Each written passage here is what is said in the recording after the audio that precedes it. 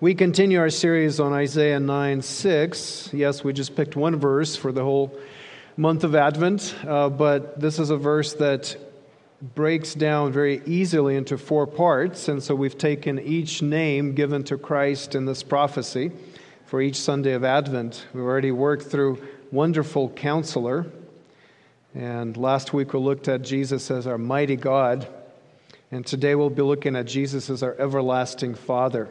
And Prince of Peace is yet to come. So I'll read the verse again for us. This is Isaiah 9, verse 6. And it reads, "For to us a child is born, to us a son is given, and the government shall be upon his shoulder. And his name shall be called Wonderful Counselor, Mighty God, Everlasting Father, Prince of Peace." So this morning we focus, as I said, on the third name given to Jesus by the prophet. Isaiah calls him Everlasting Father. Everlasting Father. Well, right away, we need to clear up some confusion here, don't we? How is it that Jesus Christ, the Son of God, in fact, even in this very verse, prophesied as a child and a son, how is it that he is called a father? Is Jesus the Son and the Father, God the Father, are they the same thing? Is Jesus the Son and the Father at the same time? Is he sometimes the Son and then sometimes the Father and maybe sometimes the Spirit? There seems to be some Trinitarian confusion here we need to work through. Now let me try to clear it up. Each person of the Trinity, and there are 3, God the Father, God the Son, God the Holy Spirit, each person of the Trinity possesses all the divine attributes. That means that each person is fully God, not any more or any less than the other persons, because God is one essence in 3 persons. That essence is every person's essence. So whatever is true of God is true of each person of the Trinity. For example, God is just. That's part of his essence. The Father is just, the Son is just, and the Spirit is just. You can apply every attribute of God to every person, each person of the Trinity. However, each person of the Trinity has distinct titles, experiences, and roles. For example, the Son is referred to as the Lamb of God. The Lamb of God.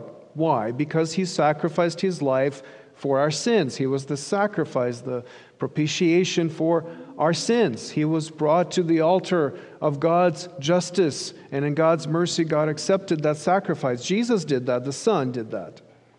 So we cannot apply the same name to the Father or the Spirit. We cannot say that the Father is the Lamb of God or the Spirit is the Lamb of God. The Father did not die for us. The Spirit was not offered as propitiation for our sins. And yet, it is true that God sacrificed himself, that God gave his life, that God is our reconciler. And each person of the Trinity is fully involved in the redemption process, in the redemption of the world. So the same essence, every quality belongs to each person of the Trinity, and yet there are specific titles, names, and experiences. So in that sense, the Son is not the Father.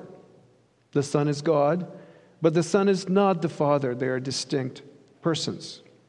So there should be no confusion about that. And you hear that confusion sometimes when we pray. Sometimes when we pray, we just use all sorts of names we picked up along the way to any person of the Trinity. That's something that I think we need to be mindful of. And as you pray, you need to have a clear grasp on the 3 persons of the Trinity, yet sharing the same essence. So the Son shares the same divine qualities as the Father, but he is not the Father. The Son is not the Father, but he is in his character like the Father because he is God. So we can say that the Son is fatherly in his character, because God is fatherly in his care and his love for us. So Isaiah here predicts the coming of a divine king, the coming of Jesus Christ, this God-man. This is a specific person, the second person of the Trinity, becoming human and coming to rule over us as this promised king. And the rule of this king will be marked by fatherly attitude toward his subjects. Christ is contrasted here with other rulers who demand to be obeyed and trusted, respected, feared, and loved by their subjects, but themselves exhibit little of fatherly care and protection their subjects expect from them. I mean, you know how it goes with dictators, right? They love the big titles, don't they? It's always a supreme leader, It's not just one of them. It's always the supreme guy. It's always the benevolent father, It's always those kinds of over-the-top titles. They expect to be treated that way, but they themselves do not exhibit those qualities towards the people they govern. In fact, they use them and take advantage of them and use their position of authority to gain for themselves and not to give and to serve. And so Jesus is not that kind of a king. He's not that kind of dictator that comes with the titles and yet does not exhibit himself the personality and the character and the traits he needs to rule in that way. He doesn't pretend to care for his people, only to use them for his benefit. He is an everlasting father to his people. The way he rules is he rules in a fatherly way, in an eternally fatherly kind of character that is God's character. And so it's appropriate to take that character and take that quality and apply it to Jesus specifically, even though Jesus is the Son and not the Father in the Trinitarian personhood. Beyond the quality of Christ's rule, this designation of Jesus as the everlasting Father speaks to the quality of his love.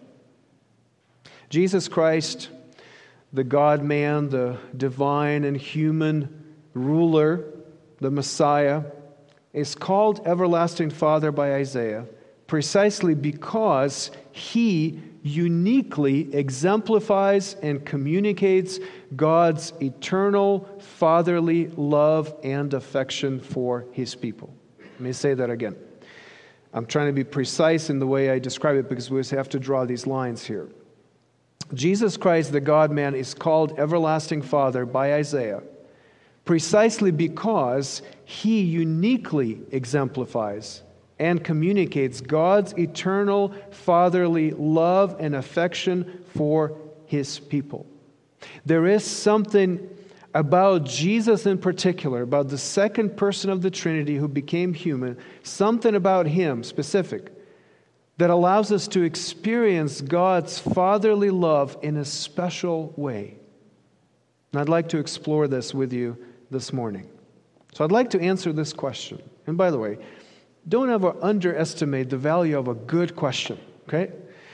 And if you're a teacher, specifically a teacher of the Bible, one of the skills that we acquire is asking the right question. You ask the question without knowing what the answer is. And that question guides you in the exploration of truth. So the question that I had in preparation for this sermon is this: how does Jesus uniquely communicate God's fatherly love to us? How does he do that uniquely? What is it about him, about Jesus and his experience that allows him to communicate this everlasting fatherly care for us? That's my question. And so to answer this question, I'd like us to look at Jesus as the Son who is loved by his Father, number one. The Son who is loved by his Father. Number two, let's look at Jesus as the Son who loves like his Father. Who loves us like his Father. And in the end, we'll briefly look at ourselves as the people who abide in God's fatherly love. So the Son who is loved by his Father, the Son who loves like his Father, and the people who abide in God's fatherly love. David Brooks wrote this: your personality is the hidden history of the places where love entered your life or was withdrawn from your life. It is shaped by the ways your parents loved you, the ways they did not love you. Our personality, who we are, is shaped by our experiences of love, either shown by other people to us, given to us, or withheld from us. And that is particularly important in the way that our parents have loved or not loved us. Now, this is profoundly true. We never, whatever age you are, we never stop being children who either enjoy our parents' love, even if our parents are gone. We either enjoy their love or we try to get it. This is just the two options. And for most people, it's not either or, it's mixed. There are pieces of their affection that we hold on to that fill us up, that shape us in a positive way, and there are holes that we try to fill, either chasing their love or love of others or filling it up ourselves. But that is pretty much the key to understanding our health or dysfunction. That's a big part of who we are and how we are shaped. The single biggest shaping influence on the person is their relationship or the lack of that relationship with their parents. Now get this. Jesus Christ is the only person who has been perfectly loved by his Father. There's nobody else. Our best families are not perfect. Our best fathers, our best mothers are not perfect. Now, there's some really good parents out there, and we need to acknowledge that. Not every family is completely dysfunctional. There are plenty of people, plenty of families that are dysfunctional, but not everyone. There are some good parents out there, but even they are not as good as we need them to be perfectly shaped by their love. Even unintentionally, some of their love is withheld. Even in the best households, there's still a lack of love, at least at times. But Jesus Christ is the only person who has been perfectly loved by his Father. John 17:24 tells us that God the Father has loved God the Son from before the foundation of the world. Eternal love. That means that Jesus has never not been loved by his Father. There's never been a time when there was no love from the Father to him. Jesus has been eternally in that relationship with the Father. So Isaiah can call Jesus our everlasting Father because Jesus is the only human person who knows what it's like to experience perfect fatherly love. He's the only one. Or to put it differently, Jesus can be legitimately called our everlasting Father precisely because he is the Son of his Father. What qualifies Jesus to extend this fatherly love to us is his own experience as the Son in the relationship with his Father. I know we're dealing with these deep, profound mysteries, but this is really important to understand how God relates to us through Christ. Let me give you an example of fatherly love that Jesus himself experienced. Look at Matthew 3, verses 16 and 17. Matthew 3, 16 and 17. This is the passage that describes what fatherly love looks like. So if you want to understand how your personality and life have been shaped by your parents, compare your experience to this passage. If you want to know how you should parent your children, if you have children or grandchildren, understand and apply this passage. This is the model of fatherly love. Matthew 3, 16 and 17. And when Jesus was baptized, immediately he went up from the water, and behold, the heavens were opened to him. And he saw the Spirit of God descending like a dove and coming to rest on him. And behold, a voice from heaven said, "This is my beloved Son, with whom I am well pleased." So Jesus is baptized. When he comes out from the water, the heavens are opened, the Spirit of God is descending like a dove and resting on him, and a voice from heaven, his Father's voice, proclaims, "This is my beloved Son, with whom I am well pleased." This is what fatherly love looks like. This is a picture for us, opening a little bit to us the understanding of what it is like to be loved by a perfect Father.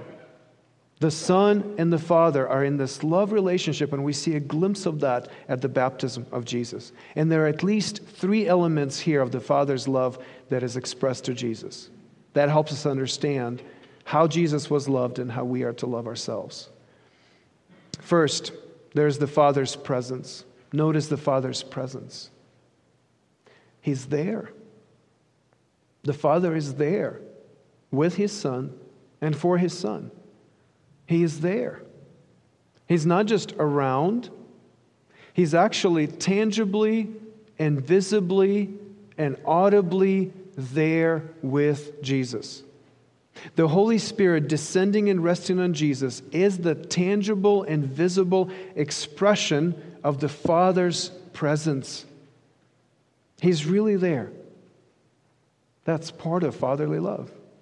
His presence is being there, is being counted on. Secondly, notice the Father's pronouncement. The Father's love is verbalized. It is expressed with words. It is expressed with a voice. The Father's voice is heard, and the Father says, "This is my beloved Son, with whom I am well pleased." This is my beloved Son, with whom I am well pleased. The Father says for everybody to hear, "This is my boy, and I love him." This is part of fatherly love, isn't it? Presence, yes, He's there, tangible, there, noticeably there. Jesus hears and sees and feels the Father's presence, but then there's a verbal affirmation. You are my child. You're my beloved child. I love you. And then finally, thirdly, notice the Father's pleasure. The Father's pleasure. There is genuine affection. The Father experiences joy in loving His Son. He's not begrudging in His presence. This confession of His love is not forced. It is overflowing. It's coming out of His heart that's overwhelmed with His love for His Son. And so the Father says, "This is my beloved Son, with whom I am well pleased. I am happy with Him. I am rejoicing over Him. This is my Son, and I am with Him, and I am enjoying being with Him, and I like Him." This is fatherly love. Jesus has always lived in that.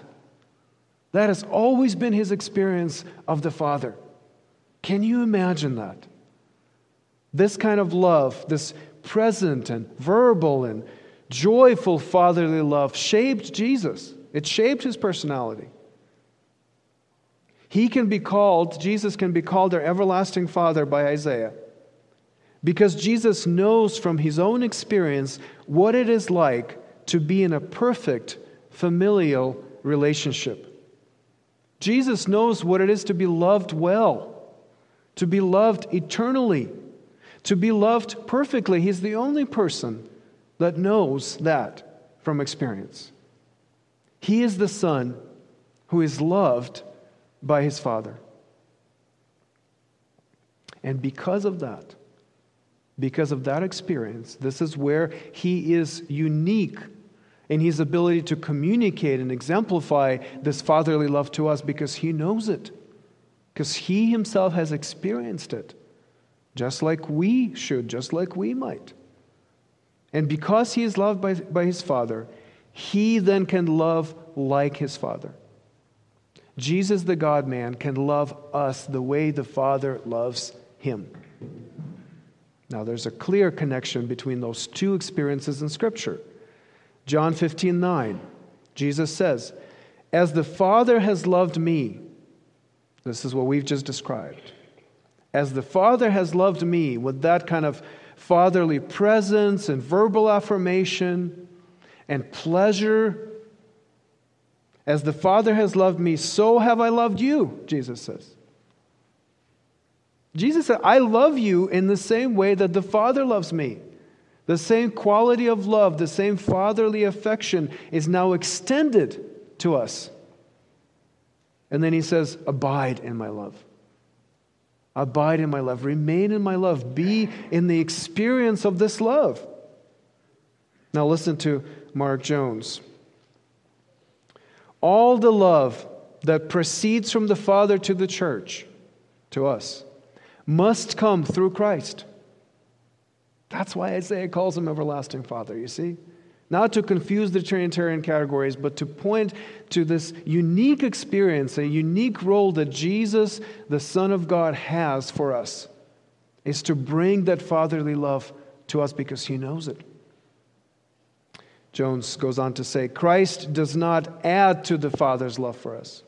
He merely draws it out. However, the Father's love for the Son does not simply pass through him like water through a sieve. There is rather an everlasting flow of divine grace communicated to Jesus that perpetually flows from his head onto his body, the church, because the Father loves Jesus and thus his people as the apple of his eye.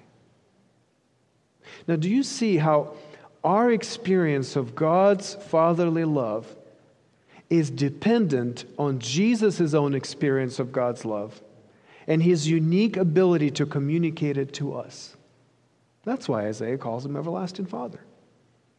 Because he is the only person through whom, with whom, by whom, because of whom we can understand and experience that God really loves us in this kind of fatherly way. Jesus is our everlasting Father in that sense. J.I. Packer said, "What is a Christian?"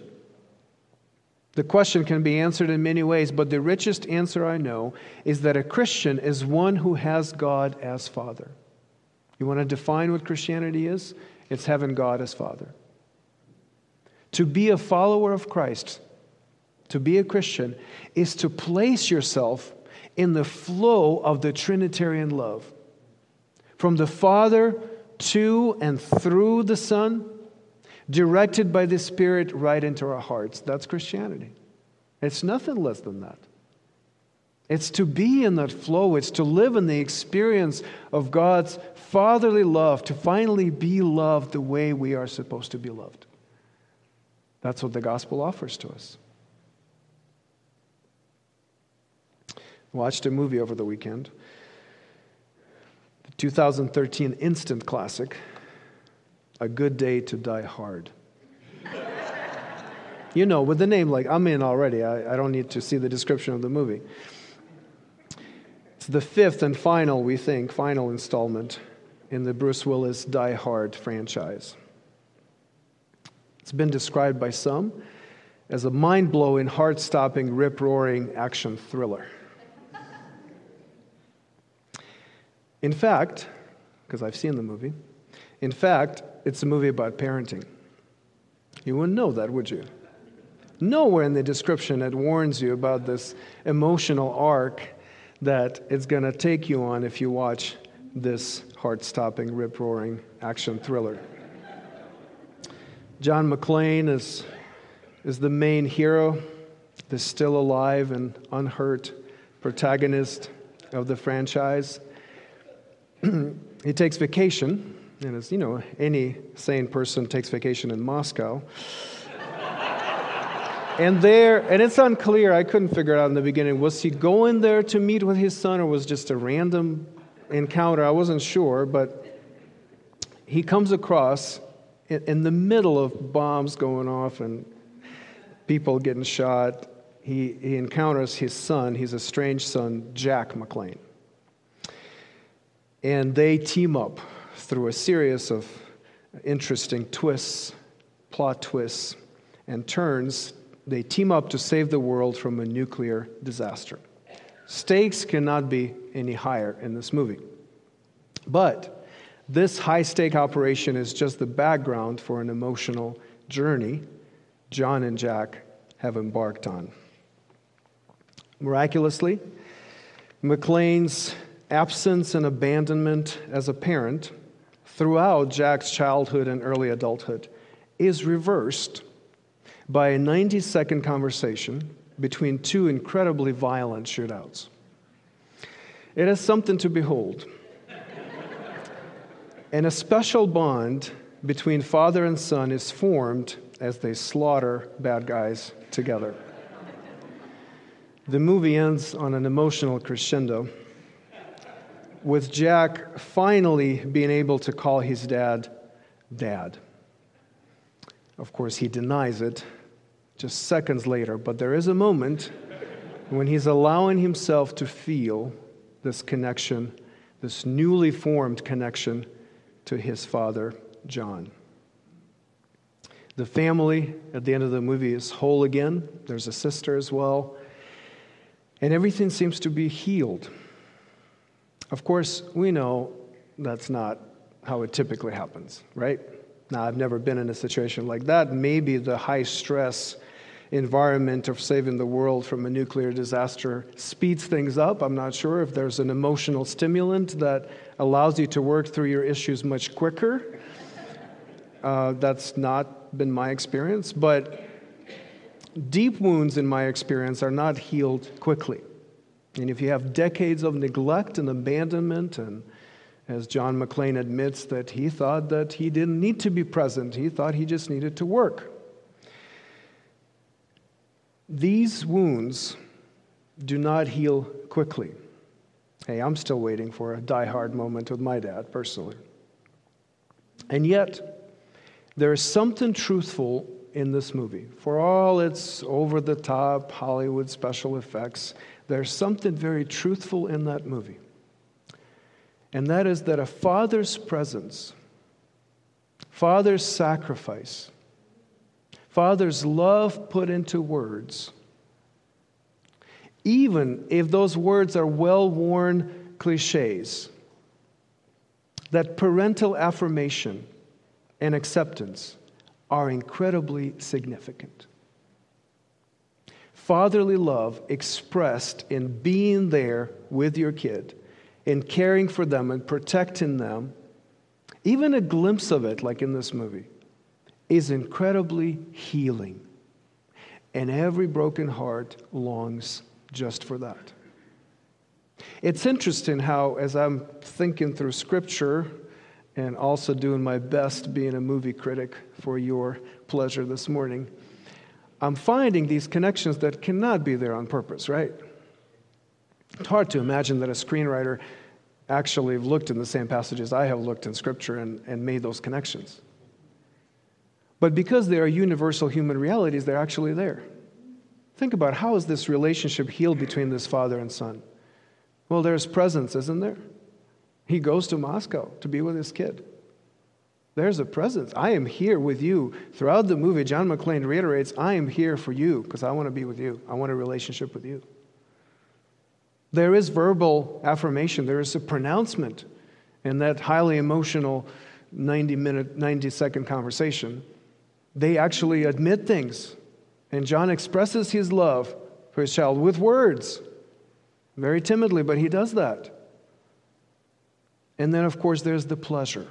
There's the pleasure of being together. Now, in this case, this is a pleasure of killing bad guys together. I know this is kind of a weird thing, but in the movie, it's clear that they are connecting on that level. And they're enjoying each other, and they're enjoying doing something together, and there's real pleasure taken in each other. Now, those are the elements of God's fatherly love for us. This is what Jesus knew, and this is what Jesus knows as reality in his own life. And this is what we all long for. This is exactly what it is. So whether you know the Bible or not, these are the things you're going to come up with when you make a list. And you say, how should my father love me? You're definitely going to put those 3 things on the list, maybe more. And when you think about your own parenting, your own grandparenting, your own friendships, your own relationships, how should you treat others? You should express that same fatherly love to them. How? By being there, tangibly, visibly present, by speaking things that are true, by affirming, by expressing your love verbally, and by taking pleasure in the person and in the relationship. If you have those things, the experience of that fatherly love is incredibly healing. Wherever you can find it, and we keep looking for it, anywhere we can find it, we look for it. Because we need it. That's how our hearts are made. And Jesus comes into the world of people like me, people like you, those of us who have deeply broken hearts because of our own father's absence and abandonment and pain they've inflicted on us and love that they withheld from us. Or maybe even to those of us who come from good families and yet feel that there's still a lack. There's still a place in your heart. There's still space in your heart to experience more love, and you feel like your parents have done all they could for you. Jesus comes into that world, and he comes to heal the wounds of the fatherless. He comes to restore our true Father to us. And not just for a moment, not just for a 90-second conversation, but for all eternity. He is the everlasting Father, eternal Father. In Jesus, through Jesus, because of Jesus, fatherly love can flow in your life and can rest on you forever. But how? How can I be brought back into God's family? Have I not rejected God's love and care so many times? Isn't my life just a record of me saying no to God's love over and over again and running from him even as he opens his arms to me? Have I not changed my name and joined a whole other family just so I wouldn't be associated with him, with my true Father? Have I cut all communication with him and want nothing to do with him? That's me. I mean, if I'm honest, yeah, that's my life. That's every human's life. We're all sinners. We all cut ourselves off from God, estranged from God, separated from him, enemies of God, not part of his household anymore, can't claim to be his children, rejected him, found other fathers and mothers. So how can Jesus bring us back into that experience of fatherly love? This is what Jesus had to do. Jesus had to become fatherless to bring us to the Father. Jesus had to acquire our wounds of fatherlessness, so he could heal them. The reason Isaiah says, "Here is your everlasting Father," is because only somebody like Jesus, and there is no one else like him, but only him can come into this fatherless world, take on the wounds of fatherlessness, experience fatherlessness himself so that we don't have to. Look at Matthew 26:39. Right before Jesus is arrested, he prays, "My Father, if it be possible, let this cup pass from me. Nevertheless, not as I will, but as you will." What's the cup? What is the cup that Jesus is dreading to drink? What is it that he's talking to his Father, his perfect Father, about? What is this fear and uncertainty that he is facing? The cup is the cup of judgment, the cup of separation, the cup of broken relationship. This is the cup of death. That's our cup. That's not his cup. He's been perfectly loved by the Father. He's not separated from him. There is no brokenness in that relationship. There is no wrath from the Father to the Son. There is no separation. But we are separate. We are estranged. We are broken. And Jesus says, "I will drink this cup." Since there seems to be no other way, there seems to be no other possibility for me to bring this people into the experience of fatherly love that I have with you, I will submit to your will, my Father, and I will drink this cup. And then when Jesus was on the cross, and this is a haunting passage. I don't know any other passage in Scripture that is as haunting as this one. Matthew 27:46. I think of it so often. It sticks in your heart because it is so moving. Matthew 27:46. When Jesus is dying on the cross, dying for us, drinking our cup, experiencing this tremendous amount of pain in all levels of his personhood. With a loud voice he cries out, my God, why have you forsaken me?" How can a son like that, perfectly loved by his Father from eternity, how can he say something like that? And by the way, why isn't he calling him Father? Jesus always called God his Father. Why isn't he calling his Father here? Why is he saying, my God, my God? That is because Jesus had to lose his Father on the cross so we can find him. Jesus was abandoned by his Father so we can be accepted by him. Jesus was not heard by his Father so that the Father can always hear us. Jesus is the expression of God's fatherly love for us. Think about it. In Jesus, God is present with us. I mean, isn't the whole thing about Jesus coming into this world, isn't the whole thing about God entering our world and saying, I am still claiming this world as my own, I am still claiming you as my own, I will be with you, I'm coming for my children? Isn't that the gospel?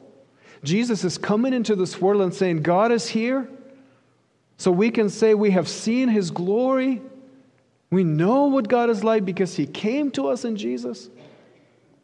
I mean, think about the birth of Christ, something we anticipate and we meditate and we sing songs about it, we preach about it. The birth of Christ, God entering the world, becoming one of us, and being with us, being present with us. And then there's the life of Christ. He lives the way we live. He too lost his earthly father. He too struggles with the same things we struggle with. And then he suffers and he goes to the cross where he drinks the cup of judgment for us, so he can be with us even there.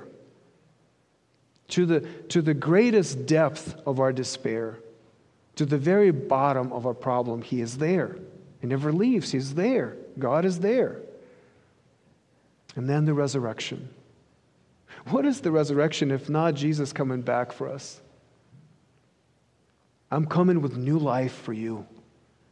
And he comes and re-enters this world, again, fueled by the Father's love, giving us this new existence, now being reconciled to the Father. And then the ascension. Jesus says, I have to leave, but I will send you a helper. There'll be somebody here. By the way, God will be here. The presence is uninterrupted. And he will be here ministering to you. And while I'm away, I am interceding for you. I'm praying for you. I'm advocating for you. I'm making sure that the flow of the Trinitarian love keeps flowing into your heart. And then Jesus promises to return. He says, I will come back for you. And we will be together forever as a family. In Jesus, God is present with us. In Jesus, God proclaims his love for us. It's no accident that Jesus is called the Word. He's the Word. But he's the Word made flesh. He is the verbalized love of God for us. Doesn't the Father in Christ tell us with words that he loves us? Isn't the gospel message that Jesus came to live and die and rise again for us? Isn't that a verbal expression of God's love for us? I can never get past that. Whenever I think of it, I can't question his love for me, because what else can he say? What else can he do? The Word became flesh. His words became part of my life, became part of my world, so I will never forget that he loves me. And then, of course, in Jesus, God delights in us. He takes pleasure in his children. Because the Father loves the Son, and we are united to the Son by faith. God delights in us as much as he delights in his Son. So there is an entrance into that Trinitarian relationship where we are now welcomed to be part of that experience of the Son from eternity of being loved by his Father. We are now part of that in Jesus and only in Jesus. There's no other way, no other entrance into that but in Jesus. God delights in us. Do you know that? So are we the kind of people who abide in God's love? I'll be brief on that, but this is application. Take it with you. Work through it yourself. Pray through it. Meditate on these truths. We ought to be the kind of people that abide in God's love. Jesus told us, abide in my love. Abide in this love from the Father to me, from me to you. He shares His glory. He shares the joy that He has with the Father. Are we the kind of people that can abide in that, to be in that, to live in that reality of God's fatherly love to us in Jesus? How can we really see Jesus, really see Jesus as our everlasting Father this Advent, this week? Well, I'll give you 3 pointers briefly, and then you can apply them yourselves. 1, enter His presence. Enter His presence. If you're not converted, if these things sound strange to you, there's no experience to back that up in your life, you're here and maybe you like these things, maybe you don't, but if that's not your experience, if you don't have Jesus, you don't have the Father's love. The only way you get the Father's love is through Jesus. The only way you get the Father present in your life, God present in your life, is through Jesus. Through faith in Him, through trust in Him, through saying, you are the Prince of Peace. You are the mighty God. You are the wonderful Counselor and everlasting Father. You are that to me. And so by faith, you connect to Him. And there's a supernatural thing that happens. You get incorporated into Christ, and we can't explain a lot of that. But you change. It's a different reality. And if you are a believer, and if you are united to Christ by faith, experience that. Enter into His presence again and again and stay there, remain there, abide in it. Spend time with Him. Be with Him because He is there. That's 1, enter His presence. 2, trust His words. Trust His words. Know and preach the gospel to yourself. Know His promises. He has verbalized His love for you. He's written a whole book for you to tell you just how much He loves you. Use it. Know it. Learn His promises and trust His promises. Did you know that with Jesus, you will never be without a father? And you will always have a family. You will have your family with God forever. Do you know Jesus has nevers and forevers? Do you know that? Do you know His promises, His nevers and His forevers? Can you recall them? Can you trust them? Can you live in them? For example, He says, I will never leave you nor forsake you. I will never leave you nor forsake you. That's the kind of love that He has for you. Do you know that? Jesus said, all that the Father gives me will come to me, and whoever comes to me, I will never cast out. If you come to Jesus today, He will not cast you out. He will not drive you out. He will welcome you. He said, I give them eternal life, and they will never perish, and no one will snatch them out of my hand. That fatherly love will not disappear.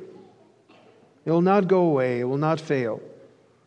Jesus says, I am the bread of life. Whoever comes to me shall not hunger, and whoever believes in me shall never thirst. There's resources of love that are abundant, and they never run out. I am the living bread, Jesus says, that came down from heaven. If anyone eats of this bread, he will live forever. He will live forever. If anyone keeps my word, he will never see death. His love is so strong it overcomes death, which means the greatest obstacle for human flourishing has been removed for Christians. We're not living in fear of death anymore. Do you know His nevers and forevers? And finally, share in His joy. Share in His joy. Experience God's delight in you. You need to know that God delights in you. You need to know that when you go to the Father and when you speak with Him and when you talk to Him, when you spend time with Him, He is not trying to get out of it like some of our parents and us do with our children.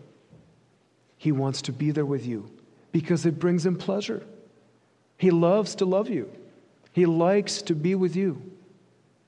You need to trust that. You need to share in his joy. And Jesus shares the joy that he has with the Father with you, so that joy can be complete, fulfilled in you. Meditate on that.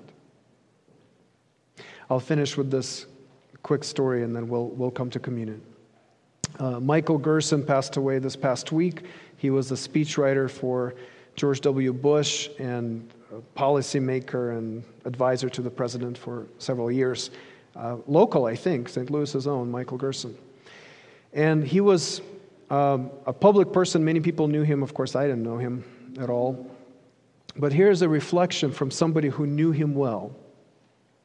And usually it's interesting to read these obituaries, these reflections on someone's life after a person passes away. He passed away after a long illness, suffered at the end of his life, and finally succumbed to it. And this is somebody who knows him well. He writes, "There is much to say about Mike Gerson as a public person, his influence and reach. But to me, what stands out even more is the private example he set as a man living a deep life of deep faith and goodness, while surrounded first by the temptations to self-aggrandizement that inevitably come with being near power, and then by the temptations to self-pity that understandably come with being burdened by illness so intensely for so long.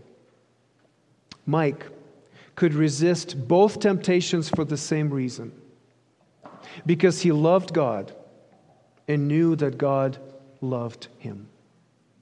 His legacy is that when he was in power, having great power, having the ear of the president, that's great power, it's a lot of power. He did not feel like he needed to exalt himself and be proud and arrogant and use his power in the wrong way. And then when he was out of power and sick, he didn't feel like he had to pity himself and go into the bitterness and resentment that often accompanies an illness like that. Why? Well, people who knew him, people who observed him say, this is one of the people who says that, he could resist both of those temptations for the same reason, because he loved God and knew that God loved him. He didn't have to act like a fatherless person because he had a father. He didn't need to prop himself up and fill that hole with power because he had God as his father. And he didn't need to feel bad for himself when he was sick and feel like he was lacking love, because he had the love of the Father and he loved God. I hope that's my legacy. I hope it's your legacy.